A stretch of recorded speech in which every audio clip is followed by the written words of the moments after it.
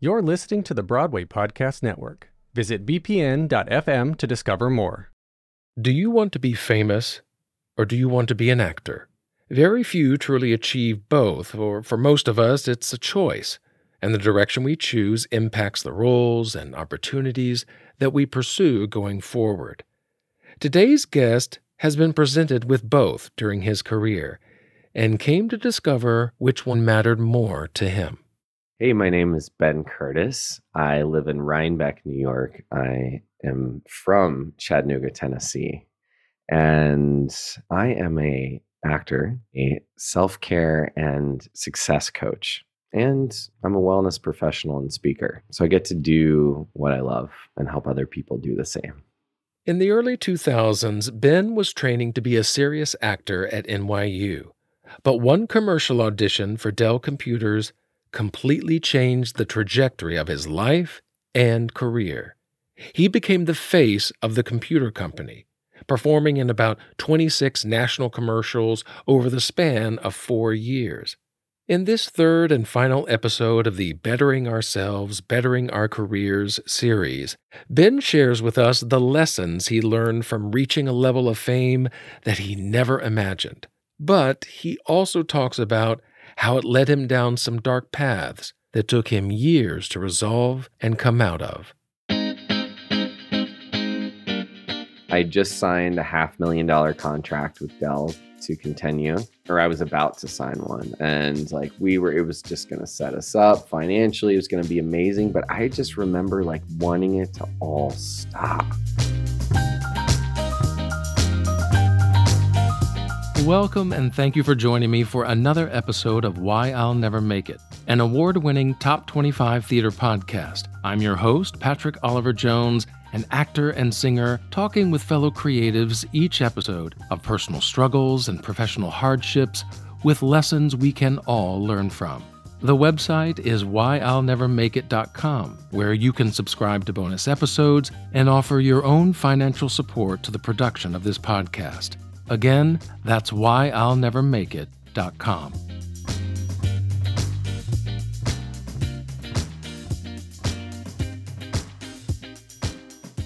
Welcome, Ben. It is so great to have you here. Thanks for joining me on the podcast.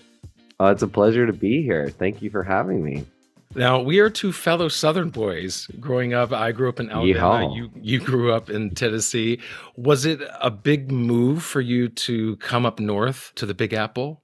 Well, as they say down south, oh Lordy, was it ever? Yeah, absolutely. And yet, it's where I always wanted to live. We had one actor in our entire family. We have a huge Southern family. I mean, Blanche DuBois is written after a member of my family. Oh, wow. I'm even related to Tennessee Williams down the line on two sides of my family. Found out my aunt and my uncle, who are married to each other, are both related to him separately on both sides of his family. So it's this deep Southern thing. But we had this one member of our family named Augusta Dabney, and she moved to New York, and she married Kevin McCarthy. And she was on Broadway, and she was in All My Children, all these soap operas. And so we'd go visit her, and she always had soap stars around. But just New York City and that energy, I was always a yes. And it scared my parents a little bit. Yeah, I was the same way. I first went to New York on a school choir trip, and I was, 17, 18 at the time, first time to New York. And I loved it from the get-go. So it was definitely a place I knew I wanted to be. Oh, yeah. I mean, right away. I think when you walk into New York, you're either like, oh, no, we'll stay here, but we're leaving soon. Or you're like, I have arrived. Right? It's kind of one of those things. I'm sort of in both places now, but yeah, it's really great. And I actually am unusually a well-traveled child, especially being from the South, right? A lot of my grandfather even sat me down and told me how I was kind of really letting the family down. It was really a disservice to move north. It would put pressure on my family financially, emotionally, all these things. So it really was, and I think I was only one of two kids in my graduating class, and I went to an all boys private school. in Tennessee. And a lot of them, it was also a boarding school. So we had kids from all over the country and even world. Ted Turner went there and gave a lot of money to the school. So it had all these like rich boy leaders, elite thing going on. And there's only one other guy that went to New York. Everyone was like, what are y'all doing? You know, what are you doing? But it's for acting. Thank God there's a couple people who had studied in New York. My friends Scott Fillers and Lindsay Fusel, and they studied with a lot of people from Circle and the Square. And they just said, no matter what you do, even if you don't get into NYU, just go to New York. If you want to do theater, just go to New York. Yeah. For theater, it is the place to go. Either that or LA, depending on what kind of acting you want to do. And even now, Chicago. I mean, and that's just how single-minded. That's where we think, but it's just, I just want to say that for all of us out there, you really can be an actor anywhere in the world now. You can be a working actor on stage. And I'm learning about, the cruise thing. I never did that, but that's another way to literally travel the world and get paid to do what you love.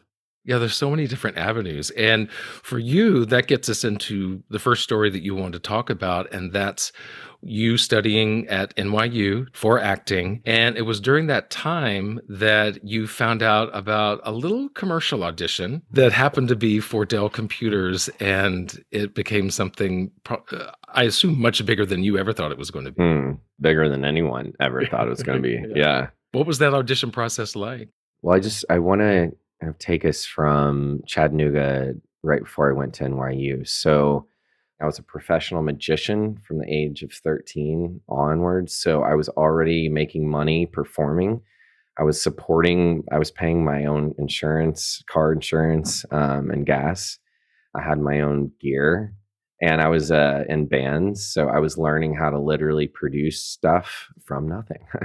And I'd studied a lot of magic, and I studied like mechanics, and I went to magic camp in New York, and I had even like a business of magic class where suddenly I was like, oh my God, you really need a business mind. And my parents told me I always had that. Like they said I would like put ads in the newspaper and have my own yard sales and be like marketing and upselling my gaming systems. And so that was in me. And I think that was really important. So getting into NYU alone was like, 2% of people get accepted coming from the South. I didn't have a musical theater background, but I had to sing. I did Big News from Parade.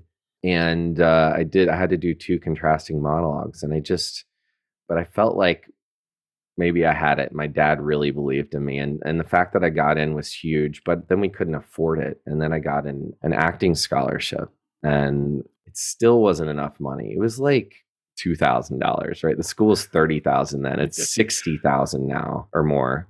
That was already 3 times anything else. And again, why my grandfather was like, just stay, we'll get in state, it's free, like, come on.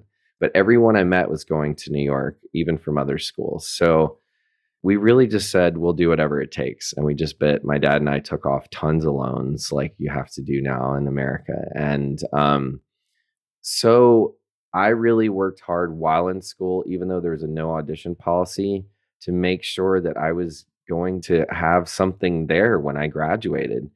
And it was like the old, like, walk in the office and hand them a headshot thing. And they're like, we don't do that here, but somehow I got in and got an audition and this and that.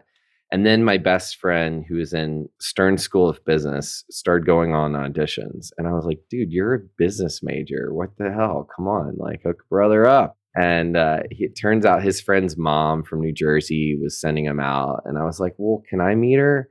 So she and I met, and she sent me on something as an extra just to make sure I'd show up. And just right off the bat, I booked a role, and then another one. And then I think her name's Renata English. She had a company. She has a business, Friendly Faces Management. They run out of Monmouth Beach, New Jersey, but she represents children of all ages, really. And I was 19. So it's just on the cusp of being able to do like old teenagers. And I looked younger. And then she had this. So I was freelancing. I didn't have an agent. She sent me out on an audition for Dell computers. She was like, they're going for like 13 to 17-year-olds. So, act young, dress younger, shave. I don't even think I shaved yet. What am I talking about? Whatever I did to try to look younger. And I got there. I was the only actor without my mom because every other kid was under 18 and needed to have a guardian present. There was kids of all shapes and sizes and colors, and I just did me. I knew I was really good at manipulating my parents for getting what I wanted. I had I had the business plan laid out. I had I knew what I wanted. I worked my parents for my Christmas gifts for a year. My sister was like, "This is ridiculous. He's getting so much stuff. You never gave me these things." And I was like, "Well, ask and you shall receive. You didn't ask for it." And so, I think getting turned down is it gave me the resilience just to show up no matter what, right? And have fun and just be me. And that's all I could do. That's all I knew how to do at that point. And I got called back, and then the next one, and then the next one. I believe it was 2 or 3 callbacks, which is kind of rare in a commercial audition. Usually they've made up their mind by then.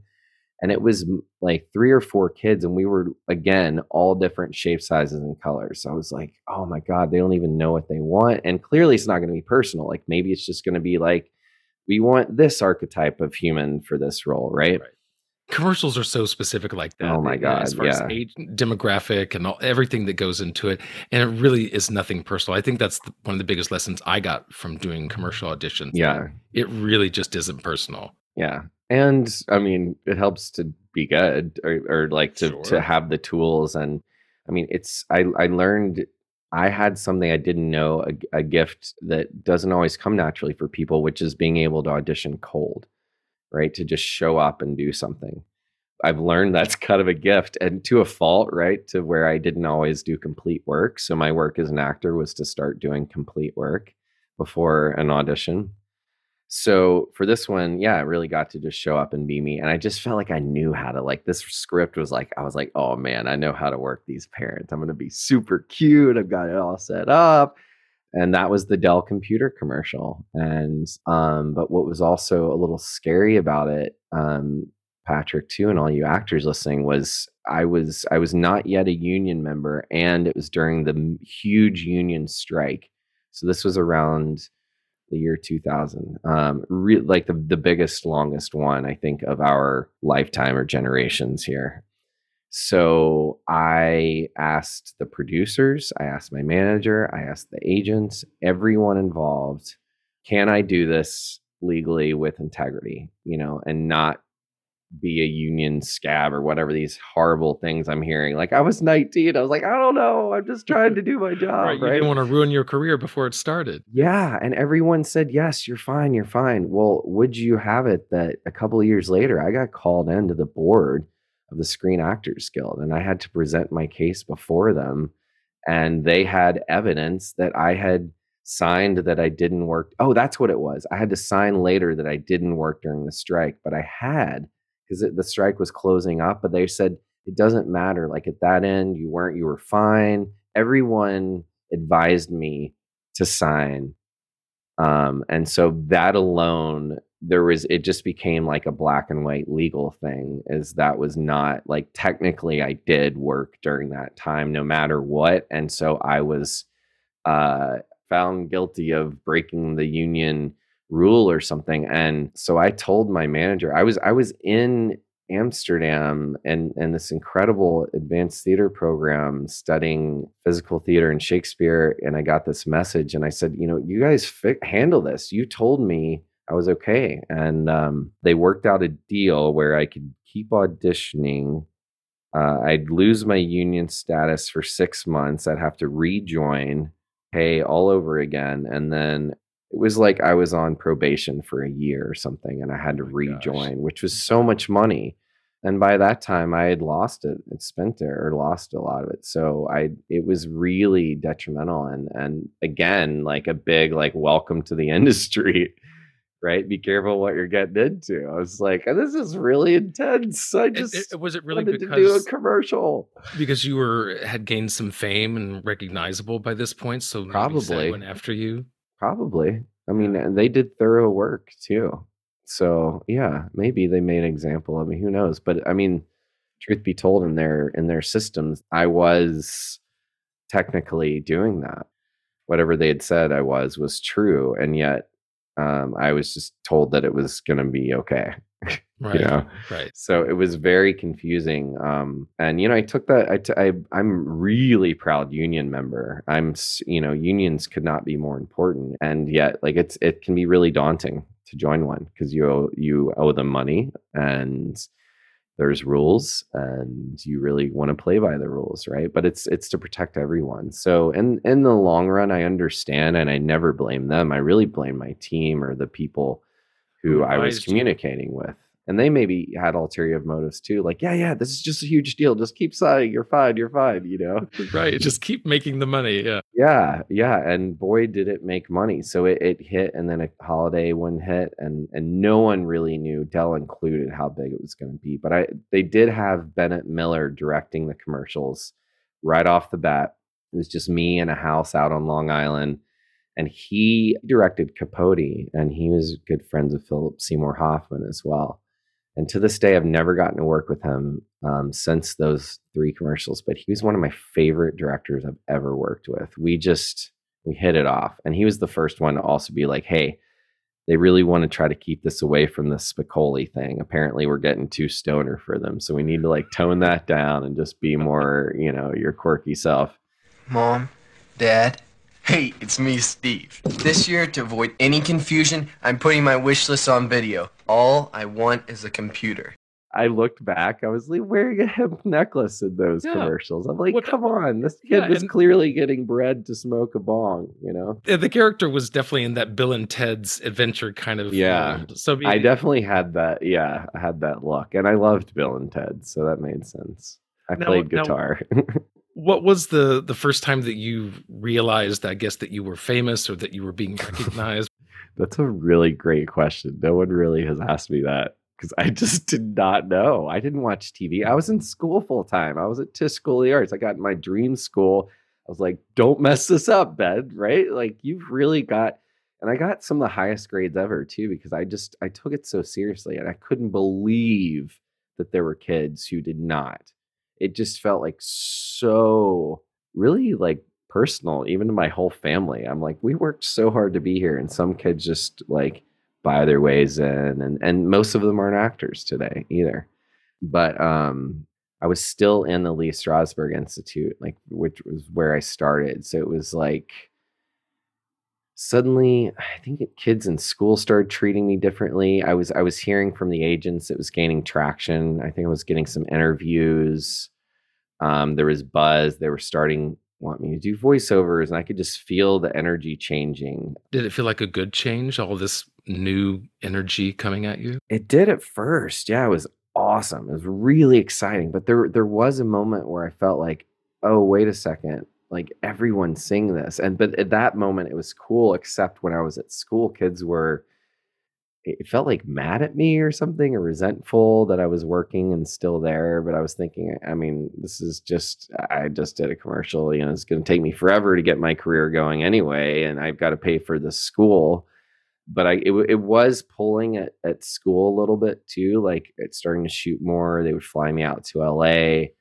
So that was starting to happen. And then people would start to interview me, say like, well, blah, blah, blah, this overnight success or this huge story. And I started to realize that Dell's numbers were blowing up. There was a big economic crash after that time, but Dell kept soaring.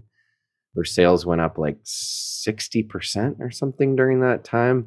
They were breaking all these records. So I started to see like, oh my God, this is a big deal. My family friends were starting to ask us for things or autographs or like that started to happen. And then it really got, it to a point where I really couldn't go outside without almost every human interacting with me as Steven the Dell guy. It was people. New Yorkers are pretty cool, but that role lent itself to being very approachable. So people be like, Steve, dude, you got the Dell. People loved to yell at me. And even when I was in Amsterdam, I was getting recognized. So it just got so big, but I never could emotionally process how big it was. I couldn't wrap my head around it at the time. Maybe it was part of something that was keeping me safe too. And being on the Tonight Show with Jay Leno and Rene Russo was the other guest. It was just like a big those things, like I was on Good Morning America suddenly and the Today Show, and it just, fans were outside. It was, whoa, this is getting real. And it got really fun too. It's great to do what you love and talk about it.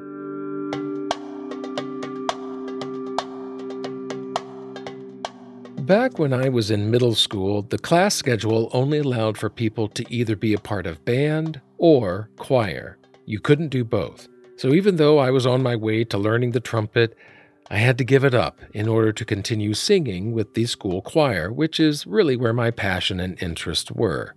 In this week's bonus episode, Ben shares a similar experience back in Chattanooga when he had to choose between playing on the school soccer team or doing theater. He couldn't do both. Well, you can guess the choice he made, but as often happens, it didn't quite turn out the way he had hoped. Now, these bonus episodes are available to anyone who becomes a monthly or yearly subscriber on Why I'll Never Make It. While I certainly enjoy producing this podcast, I'm essentially a one-man operation, and it is both costly and time-intensive to put out an episode each week. So for just a few dollars a month, you'll not only support my podcasting efforts, but you'll also get to hear audition stories and other conversations with guests that you won't get in these free episodes. So please consider lending your financial support to this podcast with a monthly or yearly subscription by going to whyillnevermakeit.com and click subscribe, or just look for the link in the show notes. And of course, part of being famous means that people are fans of yours, they're interested in you, and they love it when you do things wonderful or not wonderful. Even when things fall apart, they still want to know what's going on. And you got arrested for buying marijuana. And I think because of your fame, then that was on CNN and all these other news outlets. So then that became a big story. And it really changed your career, certainly with Dell, but also moving forward. Yeah, it really did. The success was growing so much so. I mean, I auditioned for Terminator 3 to be the lead young male in that. I was up for Party Monster that Kieran Culkin ended up playing. Some really big HBO films. DreamWorks had me in for things. Apparently Steven Spielberg called my manager at one point in his office. It was so big. And yet I was really, I so wanted to be, my heroes were like Al Pacino and Robert De Niro and Philip Seymour Hoffman and Daniel Day-Lewis and Bill Murray and, those kind of actors, even Johnny Depp, who really could transform themselves and did it for the art and the love of the theater. And I even had a chance to meet Tony Randall at one point. It was a gift of being the Dell guy. I had someone gifted me a lunch with him.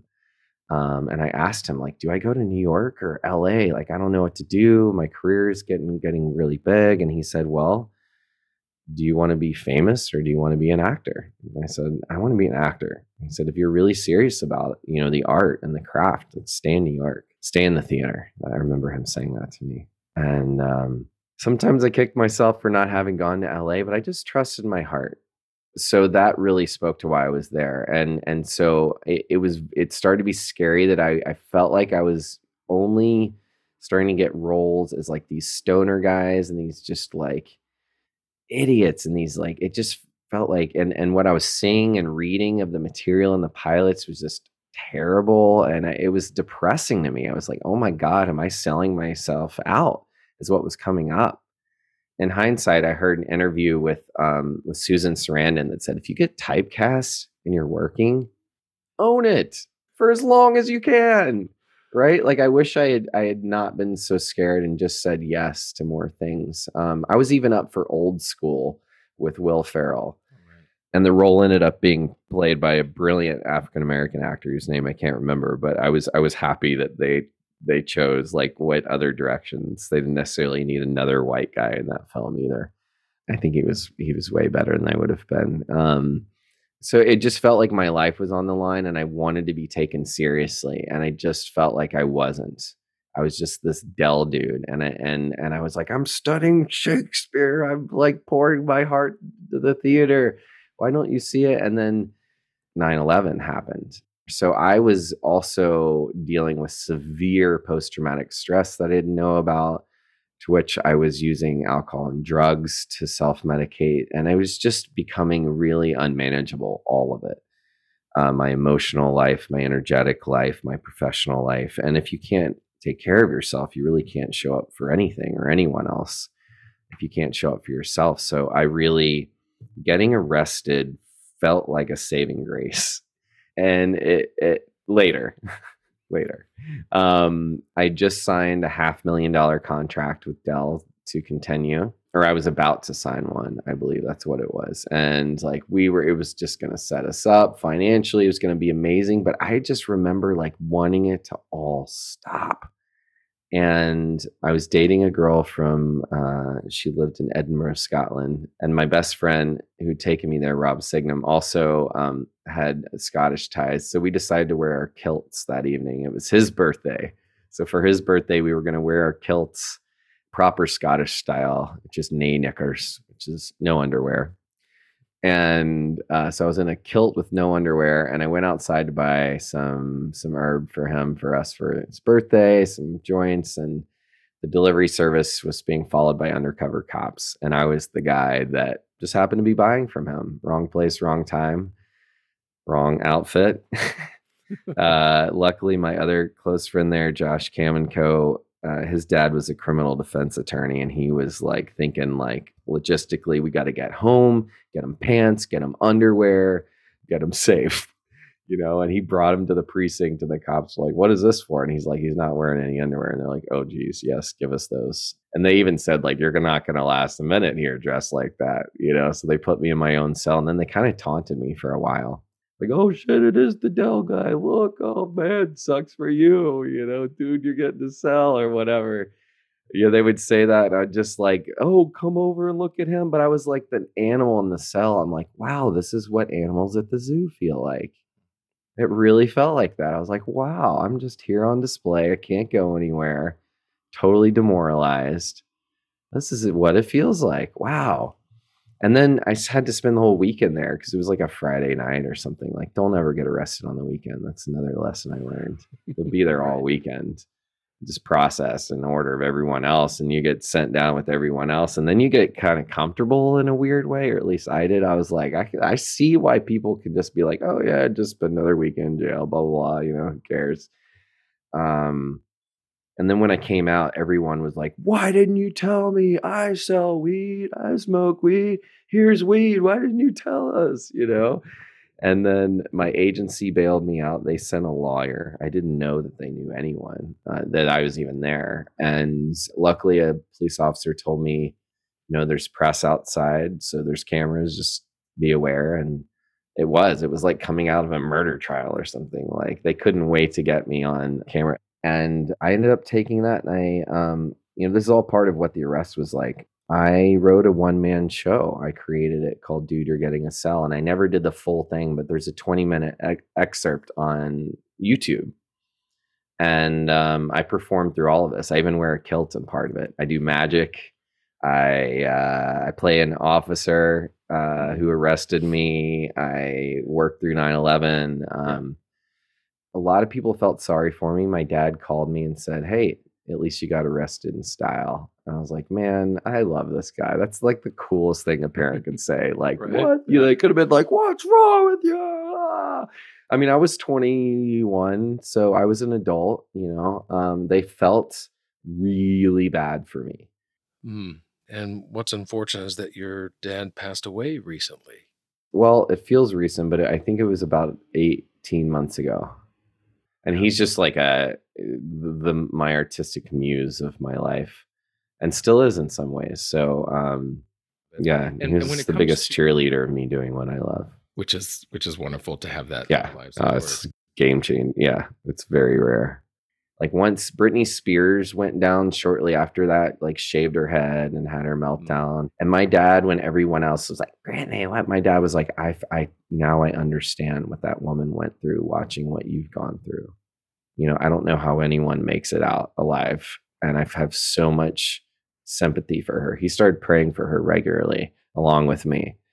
But it had a major impact, and no one would hire me again. I mean, no one in the commercial industry, yet some independent filmmakers scooped me up. I got the lead role of a lifetime in a feature film with Vincent Pastore and Frank Vincent called Spy the Movie. And I also did a commercial for Games and Flicks, which is an early competitor of Netflix. And they didn't care that I got arrested for pot. They like brought me weed the first weekend there. They were like, fine, man. Like everyone smokes, right?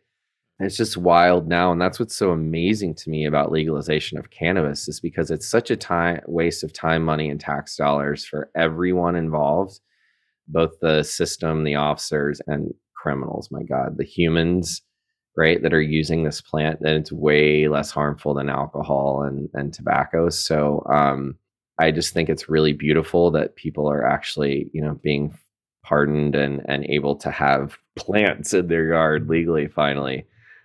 Because I continue, and I was a white guy, right? I continue to meet so many people who have been arrested and, you know, we don't get to talk about it. So I also want to acknowledge I'm in a role of privilege, and it was a privilege to be able to come out of it and use it for my advantage and all of this. And so I don't take that lightly as well.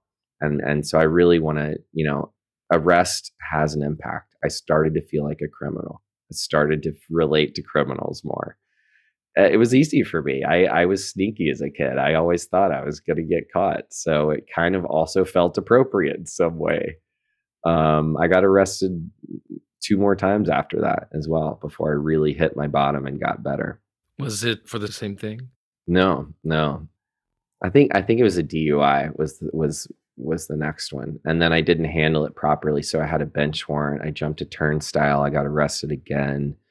And then I still didn't go handle it properly. So I was drinking outside with a buddy, got an open container check, which because of the open warrant, they had to take me back to jail.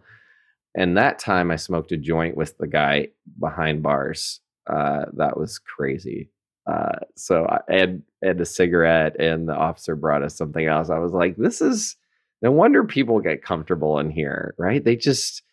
And it's so sad that we really, and I saw that in New York City schools with the bars and the officers around, and now in schools with guns. It's just so unfortunate, but we really do train kids for the industrial prison complex. You really you go through these systems and metal detectors, and it just, and even my father-in-law worked in corrections, and you know, he sees how much we need reform, and we really need to just bring more compassion to everyone, including ourselves. I mean, I've had to forgive myself for getting arrested all the time, ruined relationships, personal, romantic, professional. I just burned so many bridges. So many people wouldn't work with me after that. And yet I really was making human mistakes. Just happened to do it under a big lens. And most people like Robert Mitchum and Robert Downey Jr. and Michael Phelps have all been forgiven and had, you know, huge careers, but mine literally shut down for years. But during that time, I got to get worse and get better. Like I had to really go through my soul's journey to get better. Yeah. Each of us have our own, triggers. We have our own ways that we have to work through this. And sometimes you have to go deeper into it and then you come out. Some people learn that first time, which is wonderful if they can do that. But for most of us, we have to really deal with it and go through it.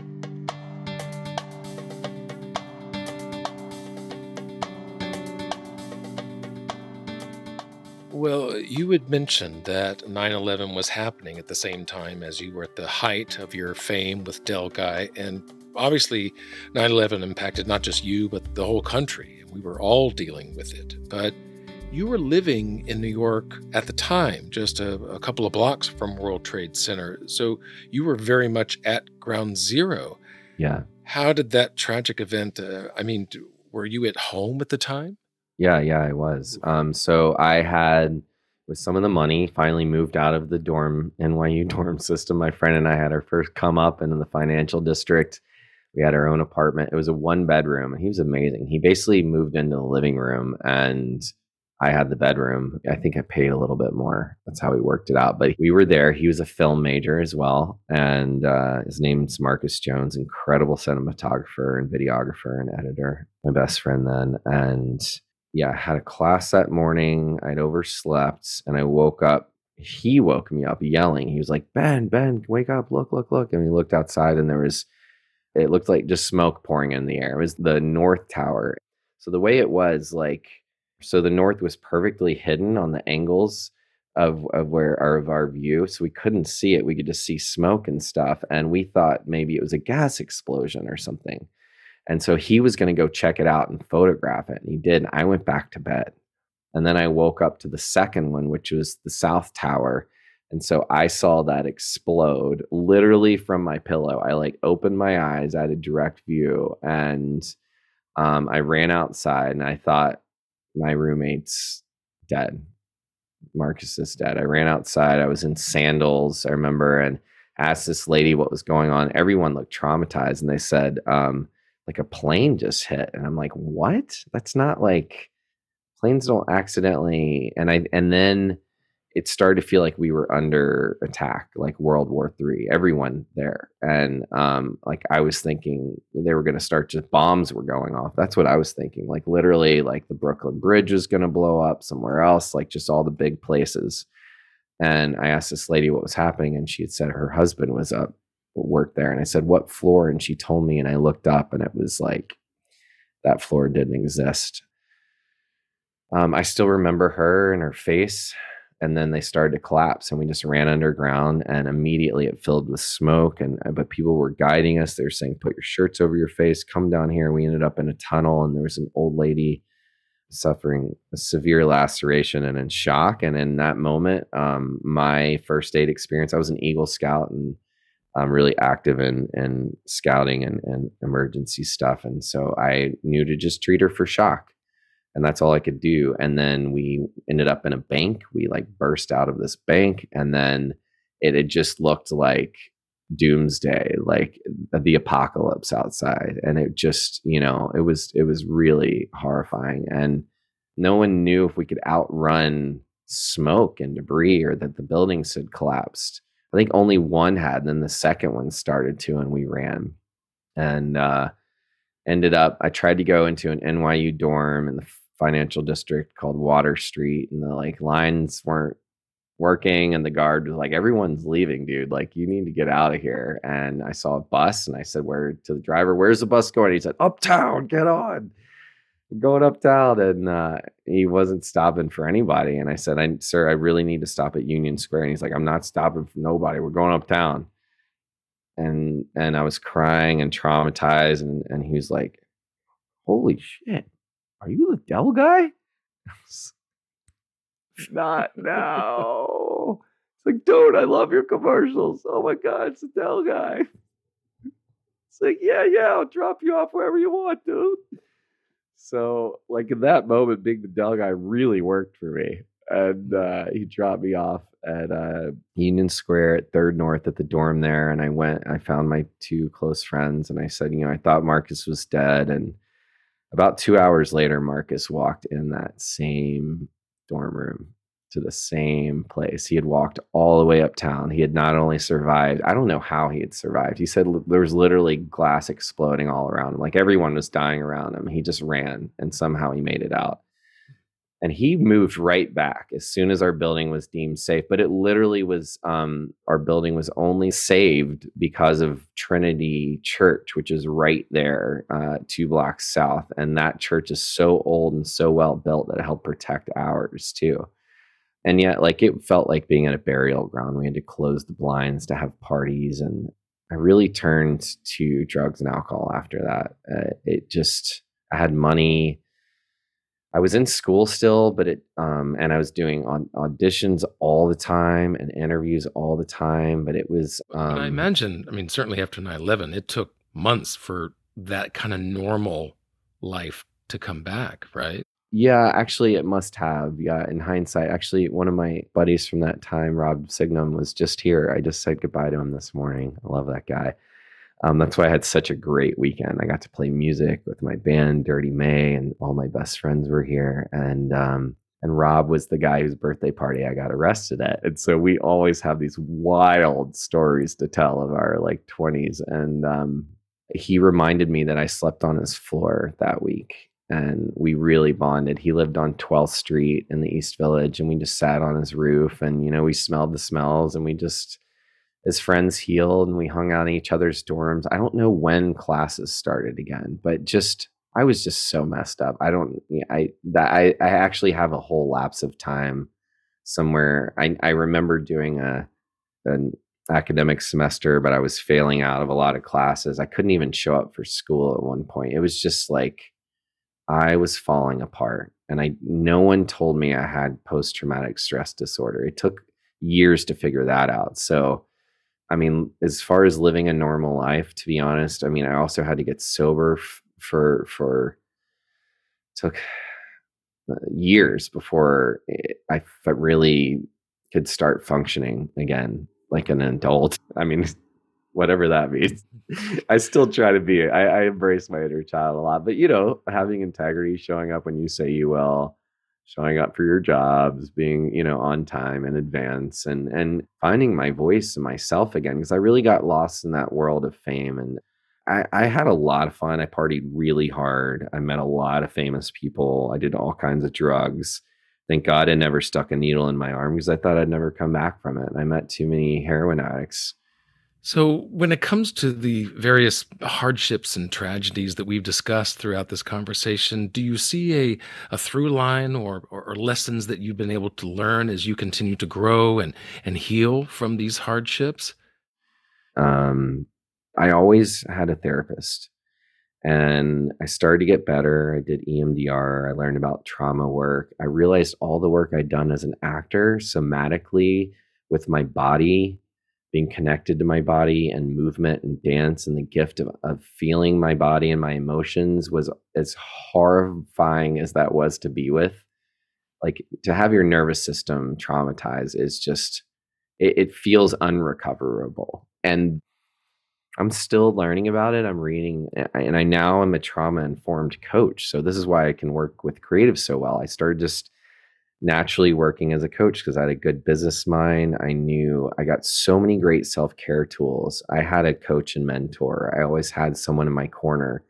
And I realized I had also, from my parents, had so much trauma in their lives. I was in therapy since I was a little kid. I was asking to go to therapy. They were in therapy. They were the only people in our family in therapy. So we really were taught, I was taught to embrace my emotions. The bullies are people who are hurting themselves more than other people. That my dad was big for the underdog, that sensitive men, my mom told me, are beautiful, and feeling my feelings is beautiful. That stuff is not taught to men or boys still today. And that's, I don't blame anyone. It's generational. It's been passed down. It's survival based. It's instinctual, but it's learned behaviors. So what I learned is that I had been taught like that money was bad, that fame was bad, that success meant insecurity and out of control, that loud noises meant being unsafe, that I had to suffer in order to get by. And thank God for all this work. I started to see, and I had done actually Landmark. I had done this incredible personal growth and development course in the World Trade Center 2 weeks before 9/11. And so my life was kind of handed to me there and taken away in the same breath. So I had my light, like I'd been open to my own light and healing and possibility of what is possible in the world. And I saw that I actually was a victim of my own suffering, that I'm a victim of 9/11. I used to say those words, and I took away the victim, and I chose that I lived through an experience and I learned from it. And as I continue to reflect and talk about that, I've gained so much wisdom and tools, and I continue to seek and participate in trauma-informed therapeutic experiences and somatic base. I've learned so much about the nervous system. And now I'm a better actor than I've ever been. My career is doing great. I speak all over the world. I get to talk and help people with this. I have many friends who are firefighters from 9/11, and I'm a sensitive man, and I never felt safe growing up. So I create safe spaces as much as I can, especially for men. But I really try to work with all kinds of people. And I feel like now it's not even like a career, like I'm a coach, but it's an obligation to myself to take care of myself and help other people do the same. And that's something that artists don't get taught instinctually or in art school. Are you kidding me? It's not like, here's how to balance your work life environment and your checkbook and your finances and grow, and market and brand. And like, that's what we need. We already got the, beautiful art inside of us. Yeah. It's all the business side that really needs the most education. Today, we're all content creators. It's like, what? We spend all these hours on computers editing everything we're trying to do just so we can be with each other. So I just am so grateful for the opportunities to have these conversations. Even if I can't see your face, those of you who are listening, just to get to be with each other and share my truth, because it's in people that have shared their truth that has really set me free.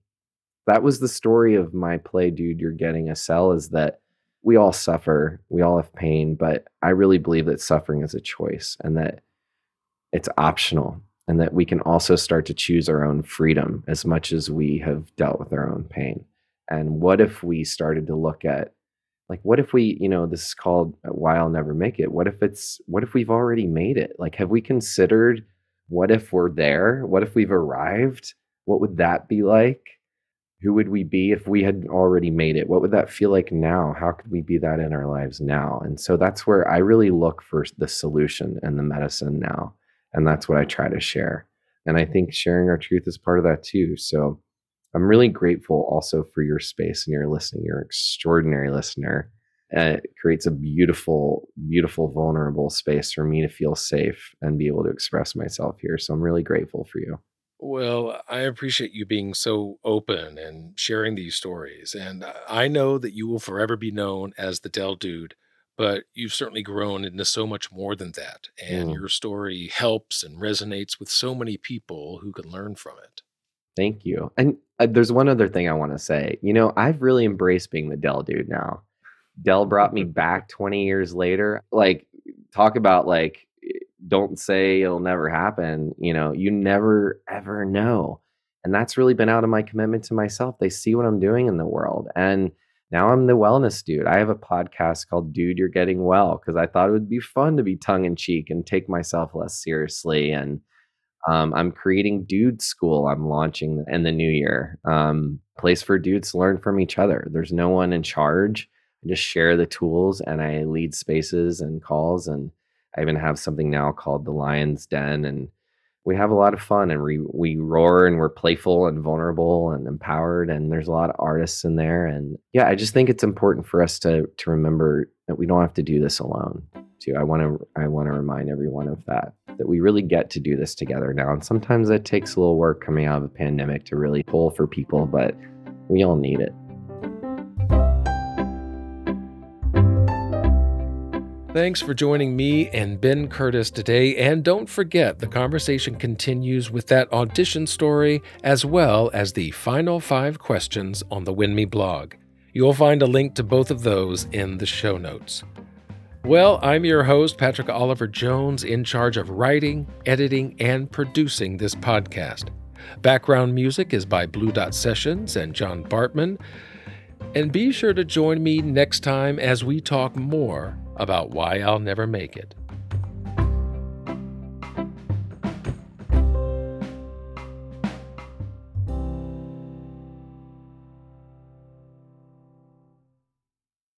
Hey, it's Leslie Odom Jr. here on the Broadway Podcast Network to tell you about the Rise Theater Directory, a program of Maestro Music. Rise is a national online resource designed to connect and empower backstage and administrative and creative theater professionals from underrepresented backgrounds. If you work or aspire to work in the theater community, this can help you find your next project. And if you hire theater professionals, search the Rise Theater Directory to find your next team. Create your profile now and get more information by visiting risetheater.org. That's theater with an RERISETHEATRE.org, because only together we rise.